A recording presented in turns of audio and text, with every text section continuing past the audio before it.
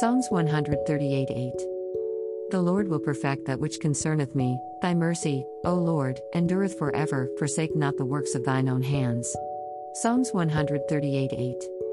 It is thought that David wrote this psalm on being crowned king over Judah and Israel. In this last verse of Psalms 138, he states a truth of the Old and New Covenant. God is faithful to complete his work in us, for us and through us. This truth is stated not just this once in the Old Testament, and it is reiterated in the New Testament. We are a work in progress.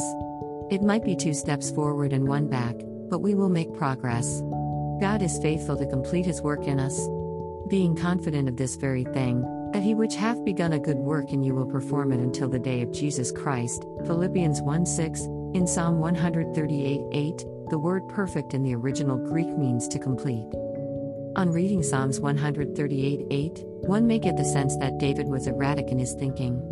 He begins by stating that the Lord will complete what concerns him, then in the last phrase of that verse he is pleading for the Lord not to leave off his work in him. Bible scholars seem to agree that this is a statement of faith. David trusts so much in the Lord's faithfulness that he surrenders his life to the work of the Lord, knowing God's continued work in him. We have that same option. We can trust God will complete what he started in us.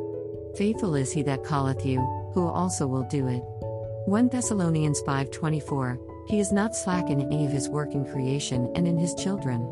Being confident of this very thing, that he which hath begun a good work in you will perform it until the day of Jesus Christ. Philippians 1:6, this work God is doing in us in continual.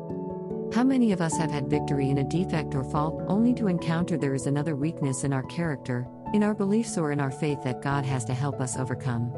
Each time, the Holy Spirit reveals something that is not pleasing to our Lord, it has to change.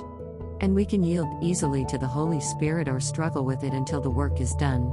It is part of the perfecting work of God in us.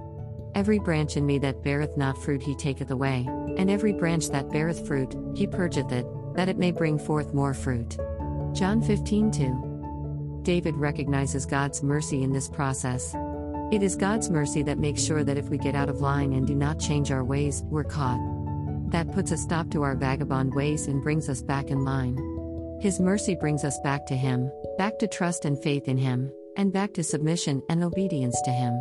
It would be a terrible thing to be abandoned to our sin and to perish. God's goodness and his mercy brings us back to him.